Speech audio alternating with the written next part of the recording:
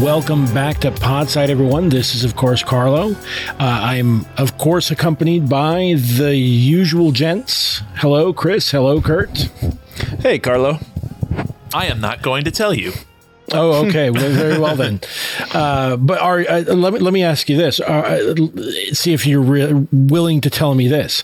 Are you willing to kick off this culture war yet once again? But of course, with both feet in a surprising flying drop kick directly to Emperor Nikasar's chest. Well, by far the thing I was the most amused about in this story. Well, it was a bit of a twist because he'd only shown that he could kneel on one knee up until then. So yeah. We will be basically finishing out Player of Games parts 3 and 4. In part because part 4 is such a short little bit at the end. It's almost like a little epilogue rather than its own part, if you will. Although it's got some parts. Yep, for sure.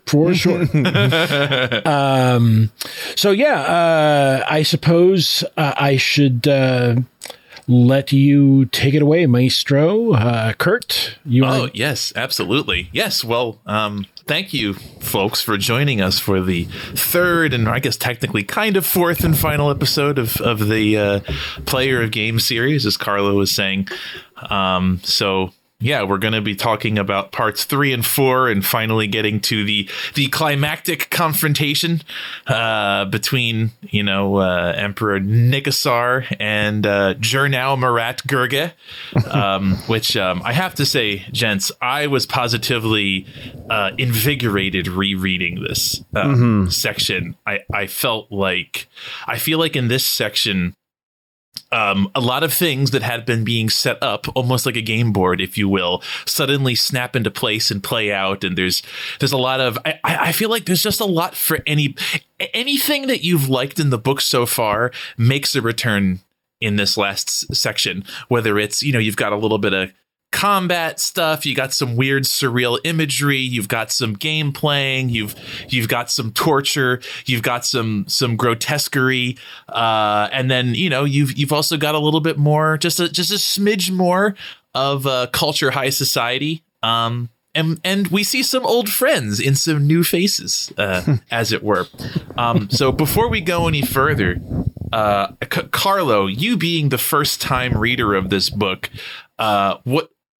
any thoughts? Where are you coming from? So I think you set it up earlier. I think that at this point, things really accelerate. Like this part, even though it's about as, I would say it's probably as long as part 2, a little bit shorter, but not by much. But this is by far the part that sort of had me, it's the, I forget who said, I think somebody mentioned that once they were reading this very sort of compelling book and they stopped once, they only stopped once and put the book down once to wipe the sweat from their brow.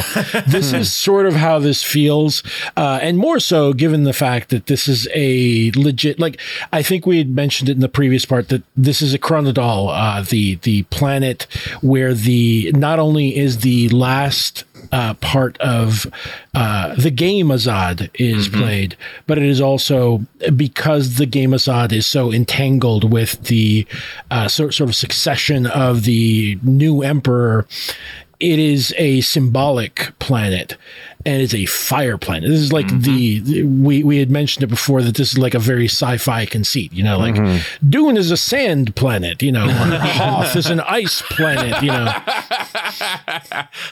On Chiark Orbital Gurgeh, we cultivated culture power. Now we are cultivating firepower, literally as well as figuratively, as it goes. Hey everyone. What you just heard is a preview of our latest exclusive episode. To hear the rest, And to access our entire catalog of exclusive content, as well as our patrons-only Discord chat, become a patron at patreon.com/podsidepicnic. That's where you can support our work and make sure you get access to everything we do. Patreon.com/podsidepicnic.